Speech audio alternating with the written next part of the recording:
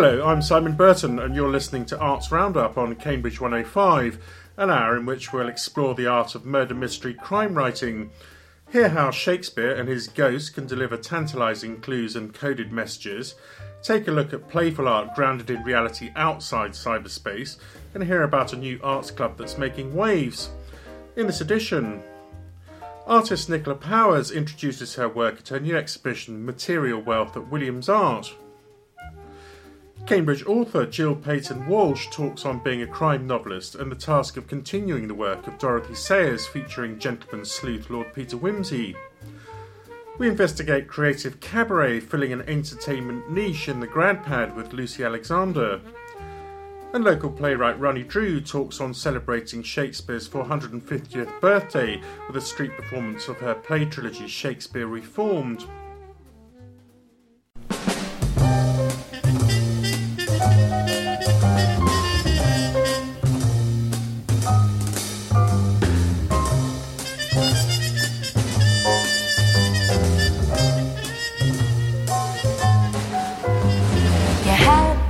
Money 1922.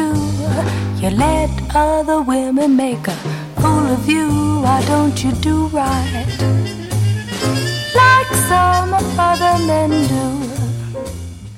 In a world that can be viewed as relentlessly disappearing into virtual reality and cyberspace, fully appreciating authenticity and taking interest in the real world we actually inhabit around us has never been at a lower ebb.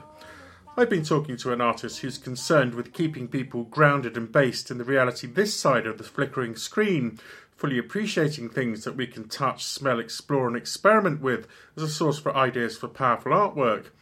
Nicola Powers makes her own materials and likes to paint on things rather than canvases.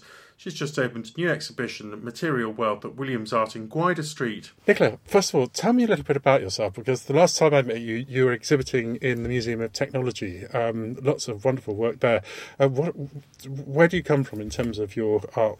What's your bio? My training is in glass, actually, from Edinburgh College of Art. I was then moved on to become an animator in London. I worked for various film companies, and I'm a self-trained and self-taught painter, which I did when I moved to Cambridge when I was 30, so I've been painting since I was 30. And you're currently teaching at Compton Village College? I am, yes. I was a professional artist for many years, and especially in France, but when I came back from France, I needed to make a bit more of a living, so I became a teacher, and I love it there, actually. You're someone who does illustrative drawing, obviously your paintings, etc.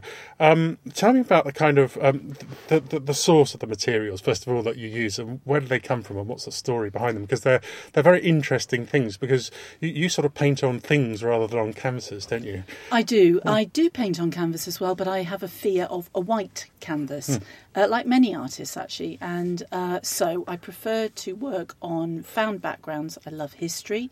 I love things that have got a trace or a mark or a footprint from another time or from another person.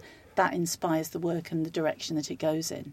I mean, I notice you've got things like pieces of rough cans of canvas that could have come from anything, basically, from some kind of cover for a farm machine or something, with rings and then things behind them with splashes of light that kind of play on the nature of what the objects are, and so on and so forth. Is that process, juxtaposing things, very important for you? Very important, very important. The texture of something is very... Like I say, I'm glass trained, so I love light, I love colour, I love transparency. A lot of my work is about transparency, painting on the back of glass or acetate, but for this particular show I wanted to focus more on grounded materials. So I've got lead, I've got wood, I wanted to talk about recycling, found stuff. I've got old muslin, I've got a bit of an ironing board in there with linen that's full of splashes. So this is the work that I've got in this particular show is a bit of a departure in that way. What are the highlights in this exhibition? Well, for me personally, I love the three pieces on the arch wall, which are made with found glass tiles put together with wood. There's, like I mentioned before, the ironing board. And lead is one of my favourite materials, lead, from being stained glass and working with glass. I love sheet lead. I love the pattern on it. It's an artwork in itself, yeah. And there's the piece that you're using for your exhibition flyer is something to do with a lunar landing or so. Oh yeah, that's a piece. That's it's basically. So how does this thing happen? You do a sketch in your shed. I'm a colorist. I love color actually, and I made a piece which is in there as well. I just liked it. It was sitting around for a bit. It goes into your brain. I found a solar panel. Piece of wood, and it looked like the two would go together. So what the piece becomes when you put idea on top of material, it suddenly all comes together. So we've got a moonscape on a solar panel.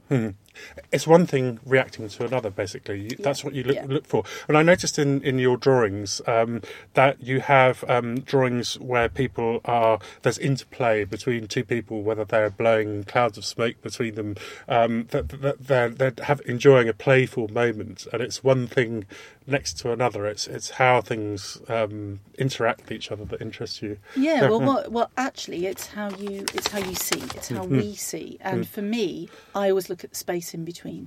So it's the space around in between. When you're talking about materials, it's the interaction of material and idea. It's more of that kind of thing that I'm after, rather than a true representation of something. And what do you aim to do with your art? You want to uplift people, but you want to make them think a little bit, don't you? I do, definitely. It's the teacher in me. And being a teacher, I mean, I noticed that enjoying maturities obviously comes through in all of your work. It has that feeling of a mature artistic brain, and yet you spend your time teaching children. Do they actually fuel that in your work? Do you go away from teaching children and think, crumbs, I must do this now because of that, as it were? They absolutely do. In that, so it's a circular thing. I encourage them to play with materials and with paint. Our outcomes are not great, I have to say, but that's where I'm coming from.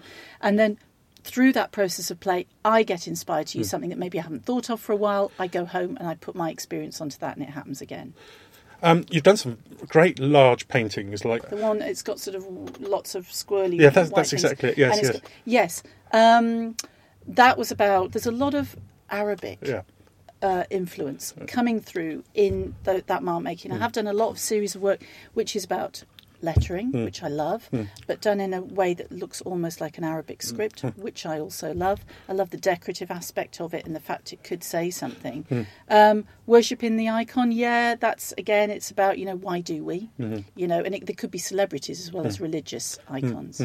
And you have things like a figurative nude as well. Yeah. That, to me, was just a brilliant piece of work. The way that came together, absolutely amazing. And there's another piece called Prostitutes of Warsaw. Yes. Where you're using light and shade to convey mood and silhouettes and things like that.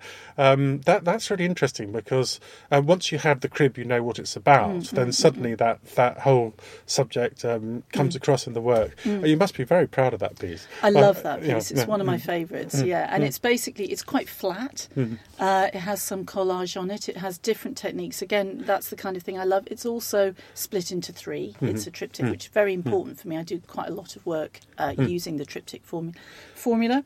And I really worked on that one. And it was one of those pieces where you just put the last little bit on and you go, oh, yes. Oh, yeah. Now, that doesn't happen very often.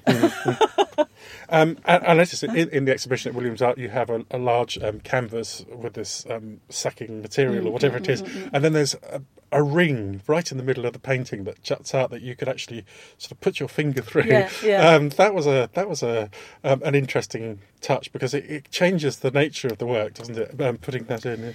I often thought I should be a sculptor. I work in a very sculptural way, and I do love the 3 dimensions of stuff. I'm just trying to still learn how to do the 2D stuff, and then I might move on. But that piece I really love. That's the ring is the top of a very old postman's bag from France. So the ring is the top and I've just opened it out and left the ring in. Basically, it's a beautiful piece of sacking. You've got a talk coming up. Yes. Any day now. Can you tell me a bit about what that's going to contain? Well, it will be. I mean, I am a bit of an evangelist, a teacher in me, and it's about keeping people grounded, keeping them based in reality. The more that we go into screens and virtual and all that kind of stuff, and I see it a lot at school, and so my whole thing is, be aware of what you're walking on, what you're smelling, what you're touching, the pieces that are around you, and that you can actually do something that's quite profound using that stuff that's around. I'm also really mean, and I don't like paying the high prices that you have to pay for art materials. I just think it's a con. It's a rip-off. I've always made my own paints. I use pigment and oil. I've always made my own gesso. And a rabbit skin glue, that's how the big ones held together. And I love the connection with the old techniques from the Middle Ages, the fact that you can take something from the contemporary world and put the two together. And I'll be talking quite a lot about that. And also there will be an interactive bit. Sounds absolutely great. And what date is that kicking off? Where is it and what time does it start? Well, that's going to be at Williams Art in the gallery at 6 o'clock. A week today, Wednesday, which is Wednesday, so it's Wednesday the 30th. Yeah. So you should go to this exhibition. Nicola Power, thank you very much indeed for spending some time to talk to Cambridge 105. No problem. Thank you very much.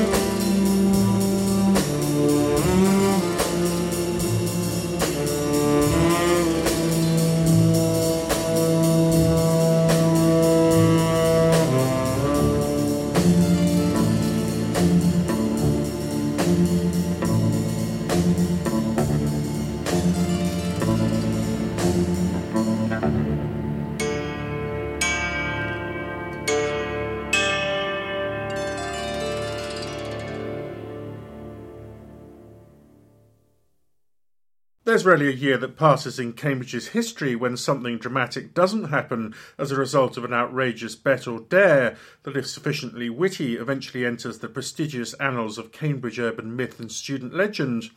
Societies and clubs such as the Cambridge Night Climbers Club typify a tradition of doing slightly crazy and forbidden things, like scaling buildings, and at one time positing a loo seat on the top of a King's College chapel spire. Needless to say, there's often also tragedies as people fall through the ice into the river in winter or misjudge a stunt.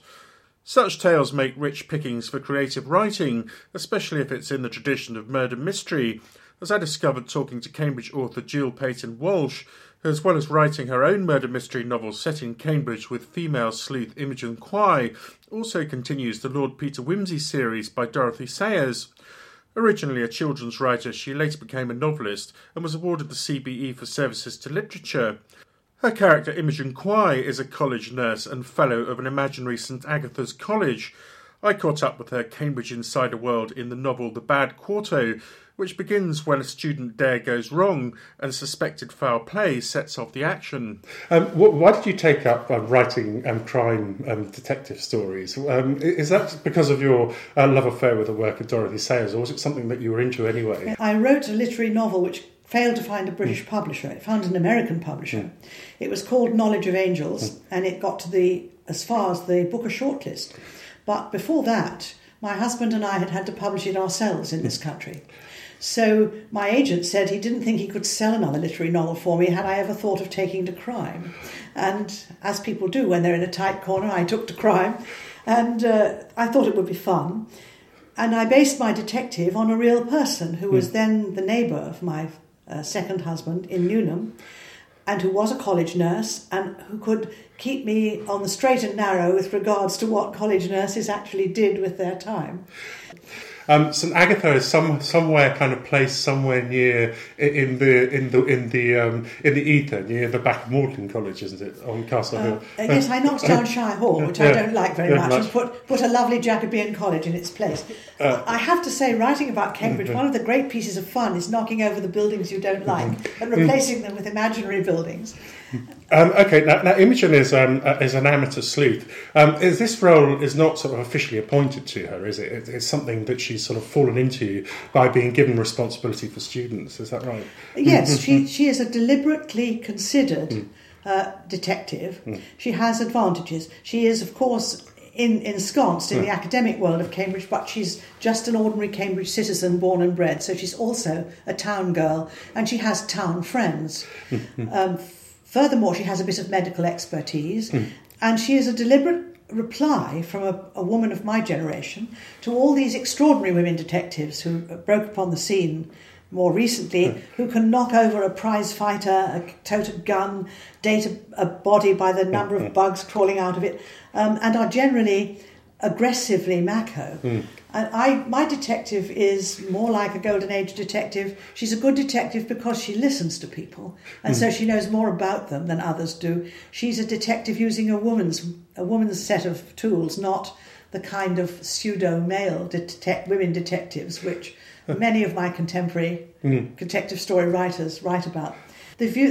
As a viewpoint character, the college nurse is a very interesting and fruitful source of a detective. Obviously, being someone who lives in Cambridge, you use as a starting point the Cambridge Night Climbing Club, which was basically an organisation where people took fantastic risks to do things like jump the Senate House leap, and notoriously many people have died doing these things as Cambridge traditions because they've done them when they were drunk, or they've done them at foolish times and things like that. Because their fathers and grandfathers did it and now they've jolly well got to themselves, you know. And this story was a story waiting to be written, in my opinion, because there are so many stories like that in Cambridge, and I expect as a writer you probably know lots of them, don't you? Cambridge is for me both the place I live in reality and an imaginary city. And it's in the imaginary city that people do these foolish things. I've never seen anybody jump the Senate House passage. But you've heard of it being done. I've heard of it being done, yes. And obviously Cambridge is a place full of societies where bets and dares and things like that take place. And this story kicks off with somebody who tries to jump which you've renamed Harley's Folly in the novel, and yet disastrously falls down the gap and dies on the pavement. That's a great starting point. What happens when you create a murder mystery? I mean, the characters, do they take on a kind of human, living, breathing thing for you as a writer? What happens is that you set them in motion, like the beginning of a game of chess. You put your pieces on the board. Of course, if it's a detective story, you've got to have a plot in mind. If it's a free-running novel, let's say not a detective story of any kind, you can just wait and see what the characters do and let them do it.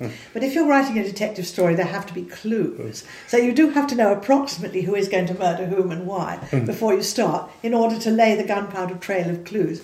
So it's slightly mechanical, not in an adverse sense of mechanical, but rather as you might think of the working of a beautiful clock or something. It has to be carefully geared to work properly. And in Imogen's love life, she is involved with an ageing Don. Tell me about that character. I'm very interested in everything I write. I'm interested in love, in human affection. Okay. Yeah. And the stereotyped love in which it's always sexual and always between contemporaries has been very well written about by many a novelist, by many and many and many a novelist.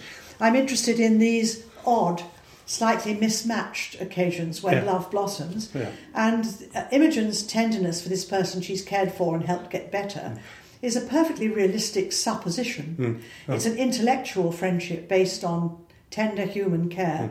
It's one of those situations which we all know in real life. We've all seen it in real life. Where do you find it in literature? Yeah. I like trying to write about things which haven't already been done comprehensively by the great writers of the world.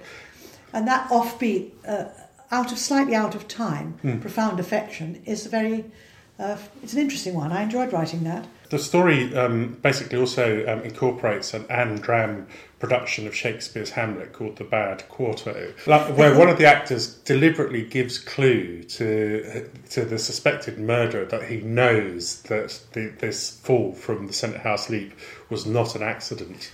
There's a mystery in Hamlet, not only in the Bad Quarto version, but in all versions. And that is what the mime is doing. There's a mime in the middle in which a murder is mimed, and the problem with it is that if the murder is mimed like that, Hamlet is trying to flush out the guilty king by showing what happened. But the problem is it's immediately followed by a play, an Anne Dram play embedded in Hamlet. Why do you need the mime and the play? Now, that's one of those little puzzles in life that I have meditated over while drinking an odd cup of tea for a long time, and I came up with a possible answer, of course, which is embedded in the book.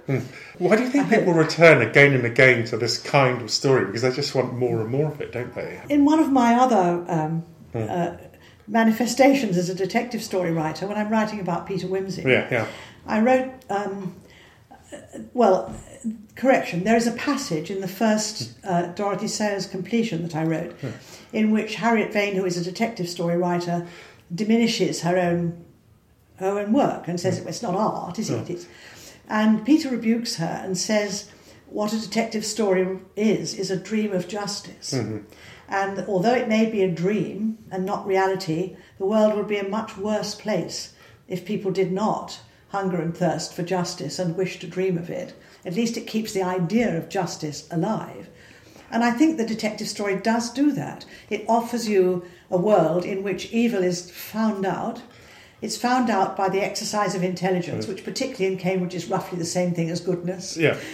And its matters are then resolved and put into order. It's the world as it ought to be, and we all wish it were like that. And so I think a detective story it's like comfort reading for clever people. There are people who read Mills and Boon stories, very sort of predictable love stories for comfort. Round here, people are more likely to want to read an intellectual puzzle, and it's the dream of justice that comforts them and makes them want more and more.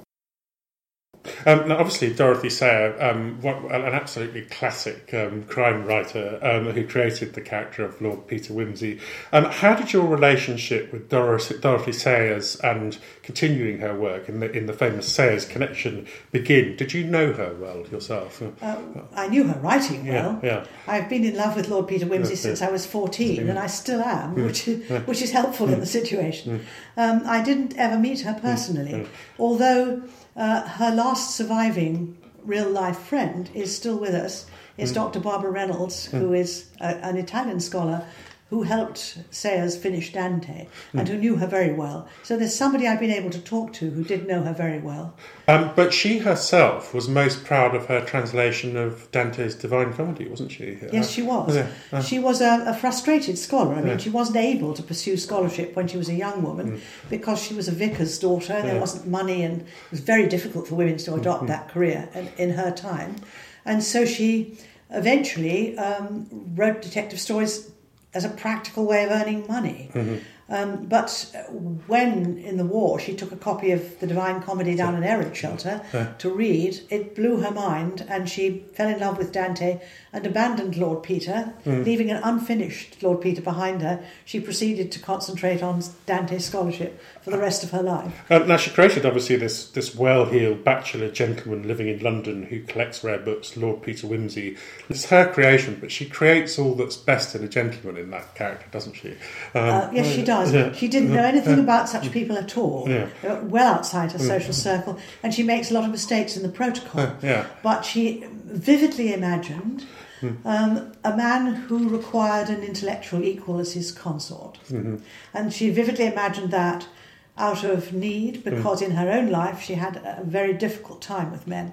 And I think he's wish fulfillment, and of course he still is wish fulfillment for large numbers of intelligent women who to this day don't find any too many men who want an intellectual equal as their consort. Some of her and see what they think. Now you were given the task of taking up the character of Lord Peter Wimsey and finishing off one of her novels, and then you wrote several more and published most recently The Late Scholar in 2013. What was it like taking on somebody else's work and being expected, meeting the anticipation of the readers to continue a legend like that? Was that difficult? Well, I think most readers anticipate that you will fail when you do something like that. Yeah. So it's a technical challenge of great interest. Yeah. I mean, I was offered the job.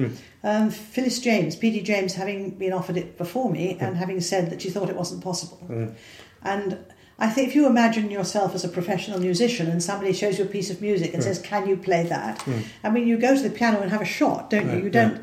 I was very interested in the technical challenge. Can you, in 1994, complete something abandoned in 1936? And, of course, the first question is, why did she abandon it? Is it booby-trapped in some way? I had to cross the Atlantic and read the papers deposited at Wheaton College, Illinois, which is where some of her papers landed up. And when I found it, it was in a mess. Well, anybody's would be in a mess in that situation. And it took a lot of collating and getting together. I worked out why she had abandoned it, and then I was prepared to have a shot at it.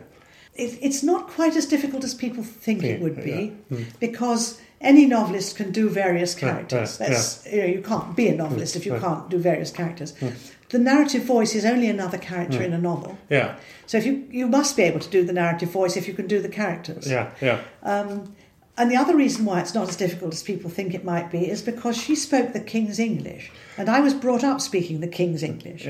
So I don't have a great deal of difficulty in imitating her style, which is, in a way, my native tongue. Is that a bit like kind of art restoration? You have so much of the thing and you have to... It's very much like art restoration, yes. Or like art restoration where, say something like the Temple at Knossos, where there are shocking great bits of the plaster completely missing. So you carefully restore what's there and then you paint over the blanks in harmony with what's there. Wimsey finally marries the love of his life, Harriet Vane, in The Late Scholar, and then she takes up a role as the Duchess of Denver. There are 3 colleges at least which have a hereditary visitor, and that's an accident in which the Constitution has been written to give the name of a duke who happens to be the Vice-Chancellor at the time, instead of saying the Vice-Chancellor is the visitor. So then you get a visitorship which goes down the line of dukes instead of down the line of Vice-Chancellors. It's happened in both universities. In that case, of course, the Duke of Denver could be a hereditary visitor. And far from Peter being retired from detection, now he's a duke, he finds out suddenly that he has responsibilities for an Oxford college. And the Oxford College in question is reft with conflict because they have a very valuable manuscript, a manuscript of the Boethius, which might have belonged to King Alfred. And they're trying to raise money to buy some land speculatively to make their fortunes for the future. Half the fellowship think it would be a cultural crime to sell the manuscript. The other half are eagerly rubbing their hands and voting to sell it. The vote is evenly split. The warden has a casting vote, but he's disappeared. And suddenly people start being murdered. Each time somebody is murdered, the balance of the vote shifts. So they call for their visitor to come and sort it out for them. And that's the Donny of the book. It sounds brilliant. It let me have enormous fun writing about Oxford affectionately, but also the more serious element we were mentioning earlier, writing about late happy marriage. And that's a subject which doesn't infrequently happen in real life. We probably can all sit down and think of several of our friends. But in literature, where is it? Where is it described? I could think of Admiral and Mrs. Croft in Persuasion, and then I stopped. I really can't think of very many literary descriptions of it, so I thought, well, right, I'll fill in this gap. So I've also had fun writing about Peter and Harriet, now many years married, with children at university, applying to university age, and describing that affectionately. So I had a lot of fun writing that book. Jill Payson-Walsh, thank you very much indeed for talking to me about your work. It's most interesting. It's been a pleasure. Thank you. You're listening to Arts Roundup on Cambridge 105.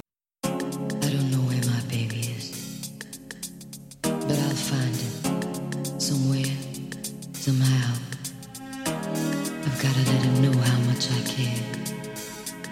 I'll never give up looking for my baby. Been around the world and I can't find my baby. I don't know when, I don't know why he's gone away, and I don't know where he can be, my baby. But I'm gonna find him. Ooh, we had a quarrel and I let myself go. I said so many things he didn't know, and I was oh so bad. I don't think he's coming back. He gave the reasons he should go, and he said things he hadn't said before, and he was oh so mad. And I don't think he's coming back, coming back. I did too much lying, wasted too much time. Now I'm here and crying. I've been around the world and I can't find my baby. I don't know when, I don't know why he's gone away, and I don't know where he can be, my baby. But I'm gonna find him.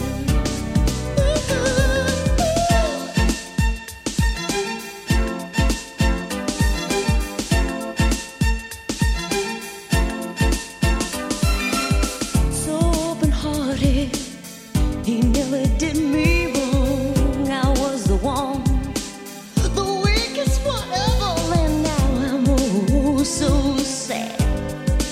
I don't think he's coming back, coming back. I did too much lying, wasted too much time. Now I'm here and crying. Been around the world and I can't find my baby. I don't know and I don't know why he's gone away, and I don't know where he can be, my baby. But I'm gonna find him. Ooh, been around the world and I can't find my baby. I don't know and I don't know why he's gone away, and I don't know where he can be, my baby. But I'm gonna find him. I'm going to find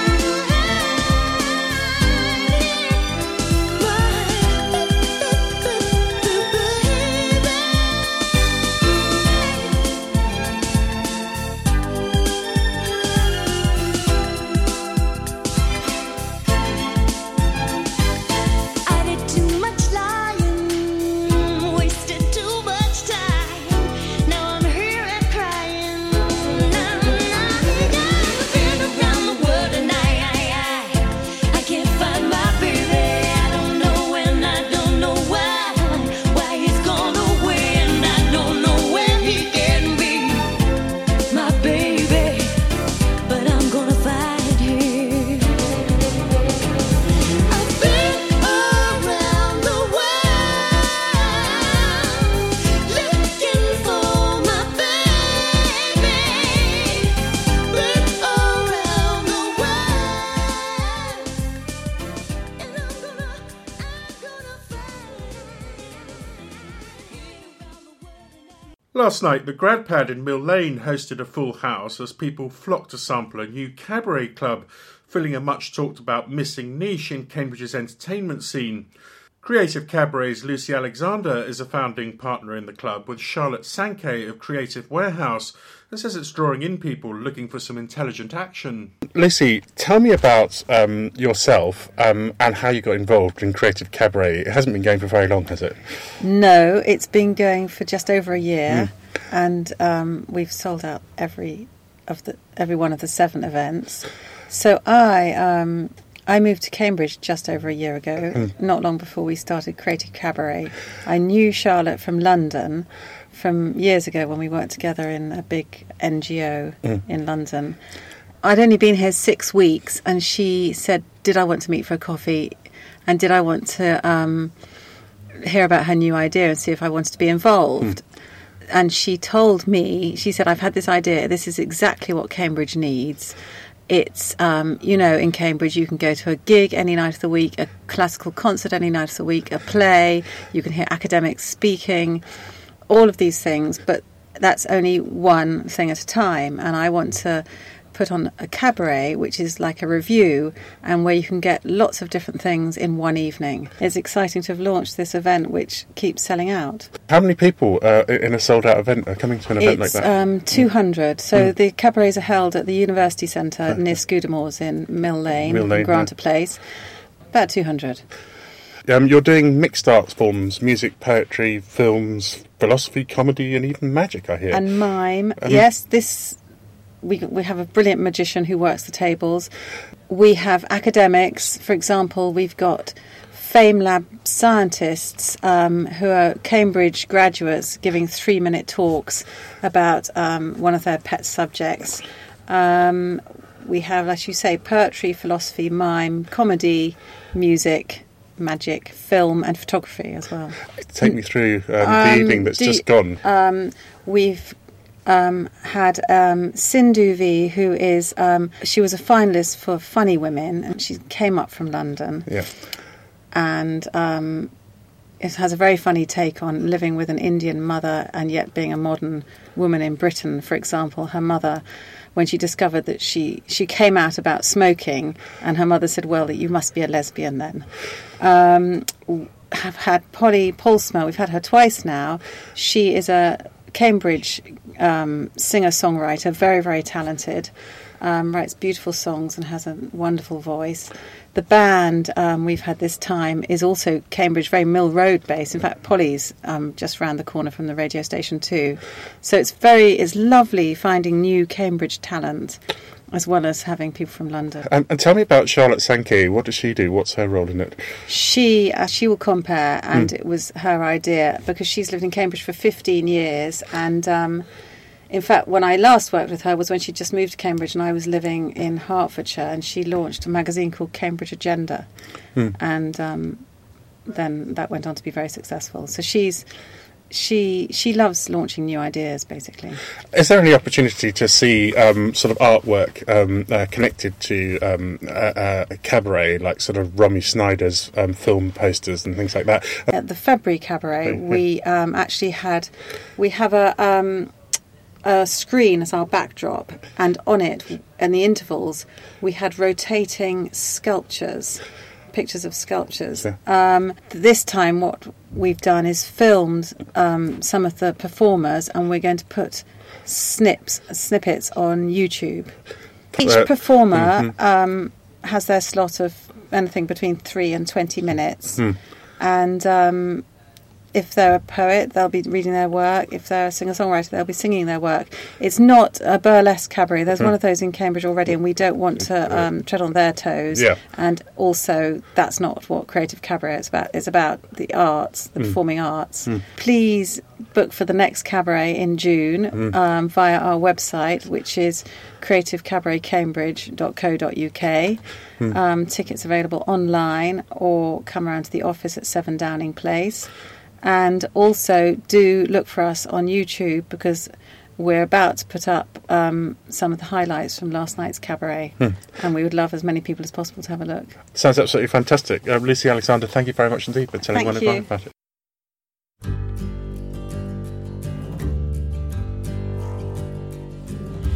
If I were a time traveller, I'd climb inside my travelling ship and take a trip to find myself a week ago. And if myself could see me and hear what Naomi had to say, I wonder how I'd phrase it all to make me understand. 'Cause last week me was a blissful grumbling idiot that crashed landing through my days with nothing special on my mind. Yeah, last week me was a carefree, caring, safe guy. I was happy as a little mayfly and wasn't noticing the time slipping by.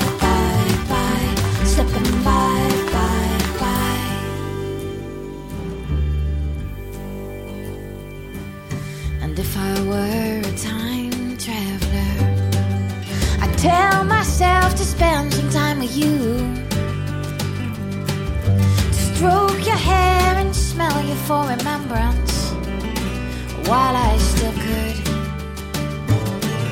But then I'd have to tell me the horror of the days to come. That happy me just living in the moment and lying inside. And last week me was the cool farm doom dread brooding, bank crash landing through my days, assuming everything's fine. Yeah, last week me was that carefree, caring, safe guy. I was happy as a little mayfly, swooping skyward in the sunshine. Oh, last week me didn't have a coat to live by, thought you'd always be by my side. Wasn't noticing the time slipping by, slipping by, slipping by.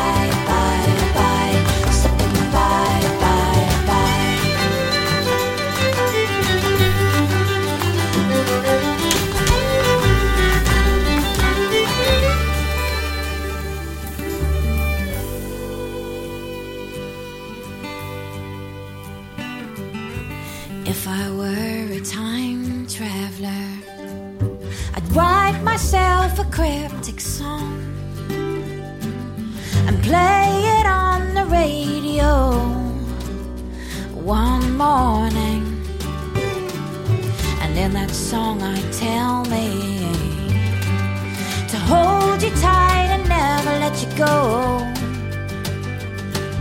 to grab my gun and climb up on my rooftop and fire out a warning. And last week me might have stopped washing the dishes, might have covered you in kisses before I wiped my hands dry. Yeah, last week me might have said come sit beside me, might have emptied out the diary, sunny day let's go outside. Oh, but last week was a blissful bumbling idiot, bank crash landing through my days when life still tried to sum my mind. Yeah, last week me didn't know your hours were counted, took your warm fresh face for granted, didn't stop to say goodbye, say goodbye, bye, bye, say goodbye, bye, bye, say goodbye, bye, bye, say goodbye.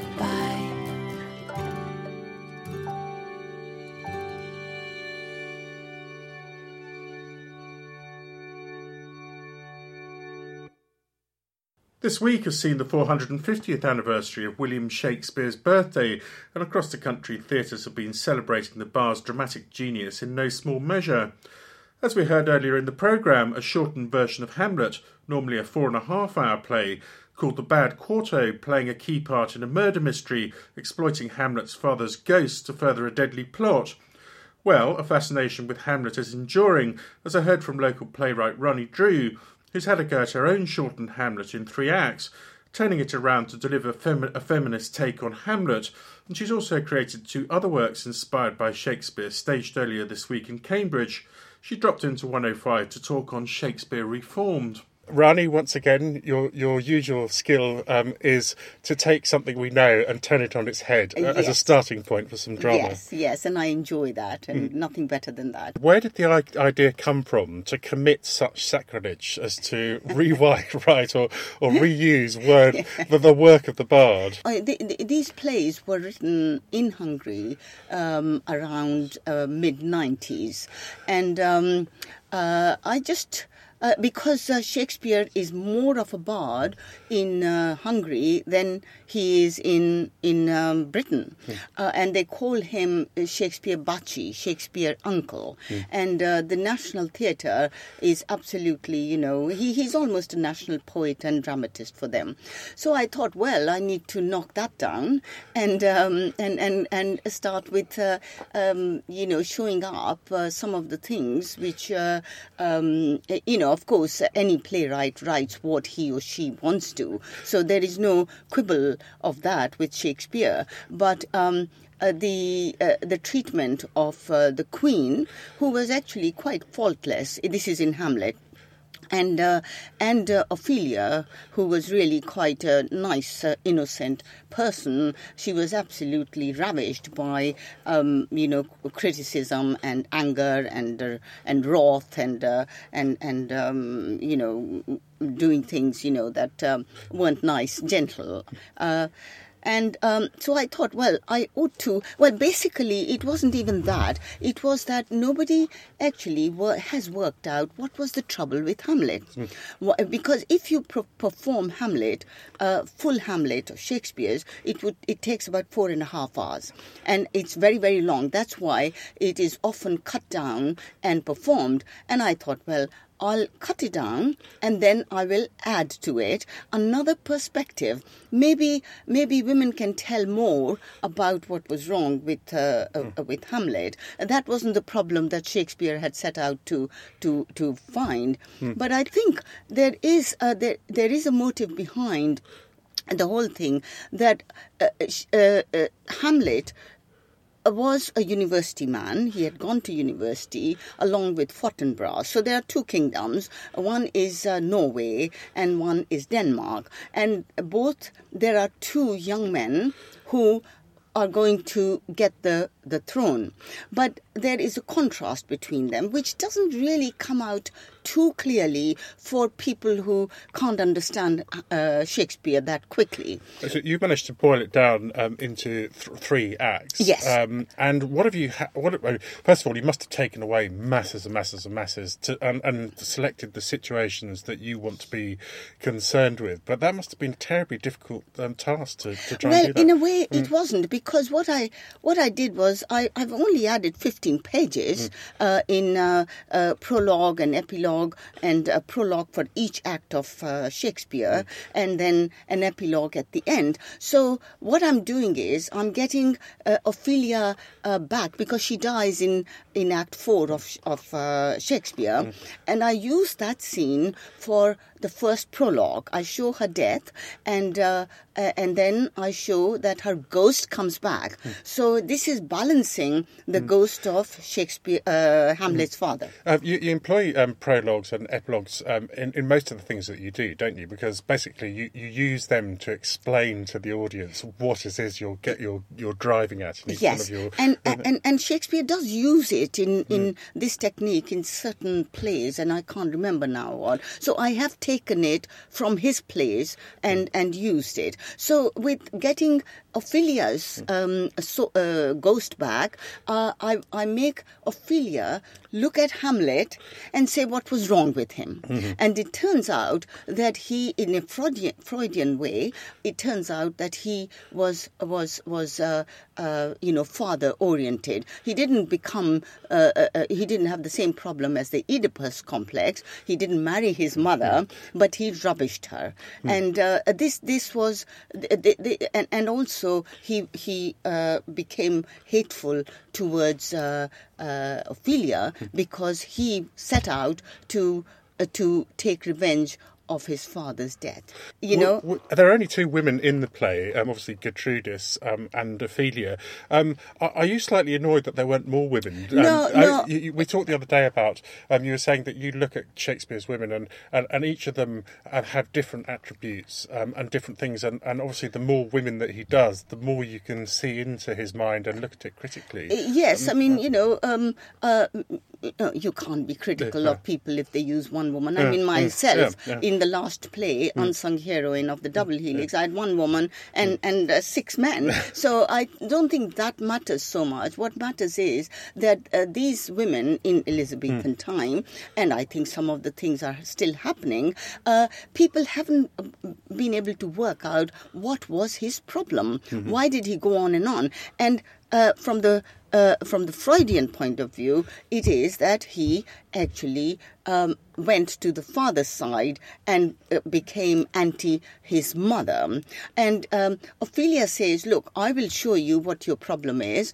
You have worked out a play to find out the conscience of the king.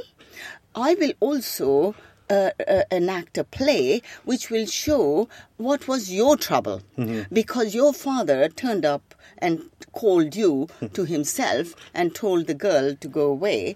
And this gender split in the children, the son goes to the father and the daughter goes to the mother. Was it difficult for these? I mean, there are only a few male actors. Obviously, the cast had the two women, Hamlet, his father's ghost, Rosencrantz and Guildenstern.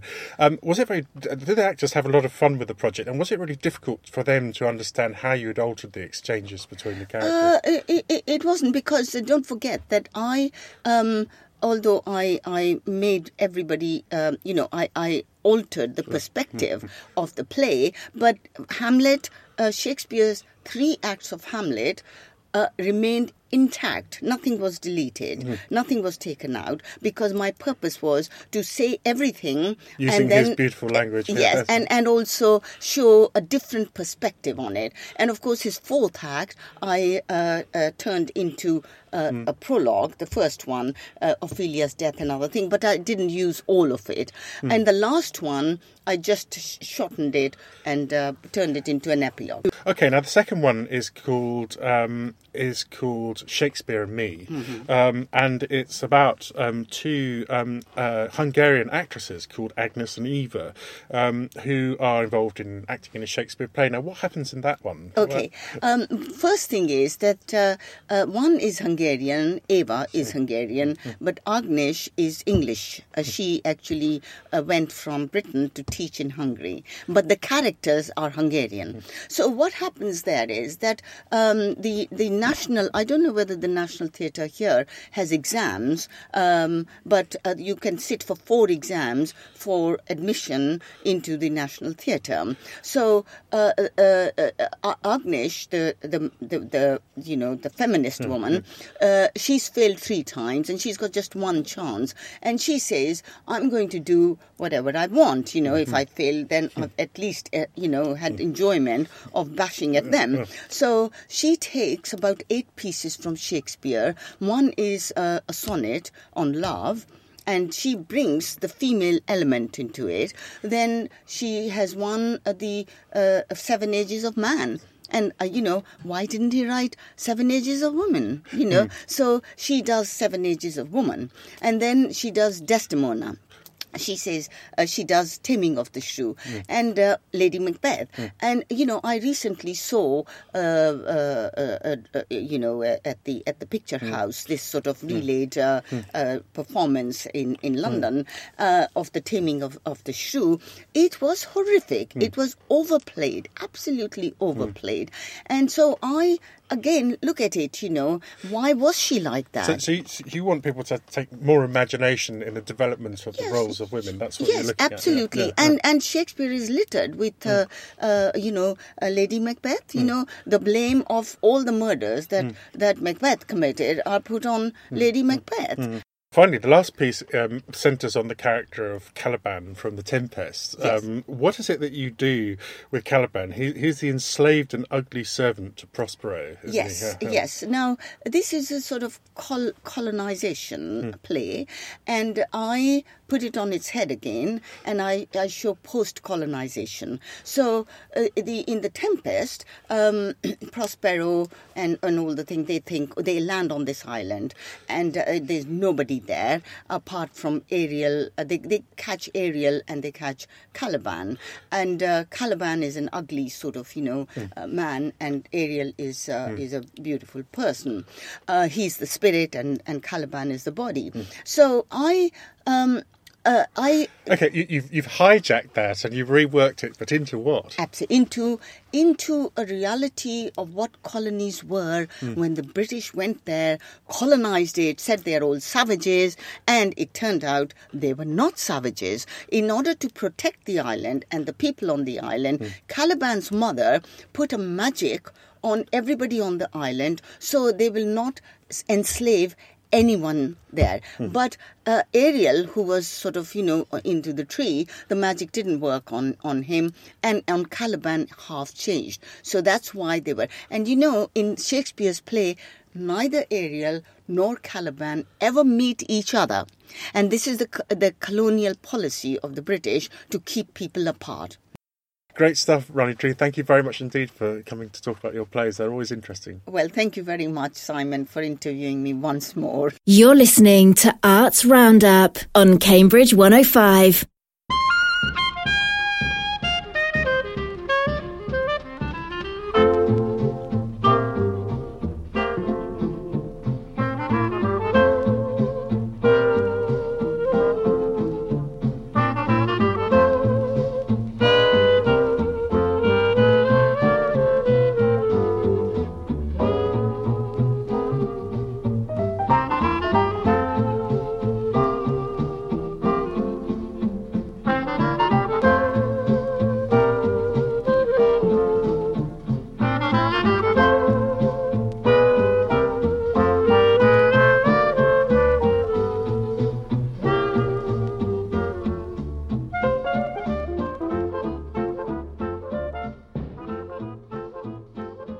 It's time to take a peek at what's coming up in the city in the next few weeks.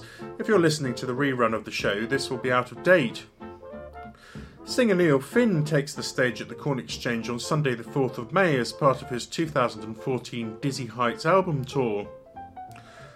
Work by artist Ian Rawlinson goes on show at a new exhibition entitled Vessel at Williams Art in Gwydir Street on May the 7th and runs until the 1st of June. A new version of the provocative play Spring Awakening by Frank Wedekind in 1906 opens at the Arts Theatre on Tuesday, April the 29th, exploring the world of youth cause riots, partly rewritten and modernised by playwright Anya Rice. That's followed by 90s play The Things We Do for Love by Alan Ayckbourn at the Arts Theatre on May the 5th. A bedroom farce develops between two shared house neighbours with politics that clash. On April 27th, the Cambridge Classical Concert Series continues with the Basel Symphony Orchestra at the Corn Exchange, with conductor Dennis Russell Davis and cellist Matt Horowitz playing work by influential 20th century composers Arvo Pärt, Philip Glass and John Adams. Cockney songstress Pamela Faith opens at the Corn Exchange on May the 24th, featuring hits from her new album A Perfect Contradiction. And that's all we have time for in this edition of Arts Roundup. I hope you've enjoyed listening in on Cambridge 105 and will tell us about your creative stories.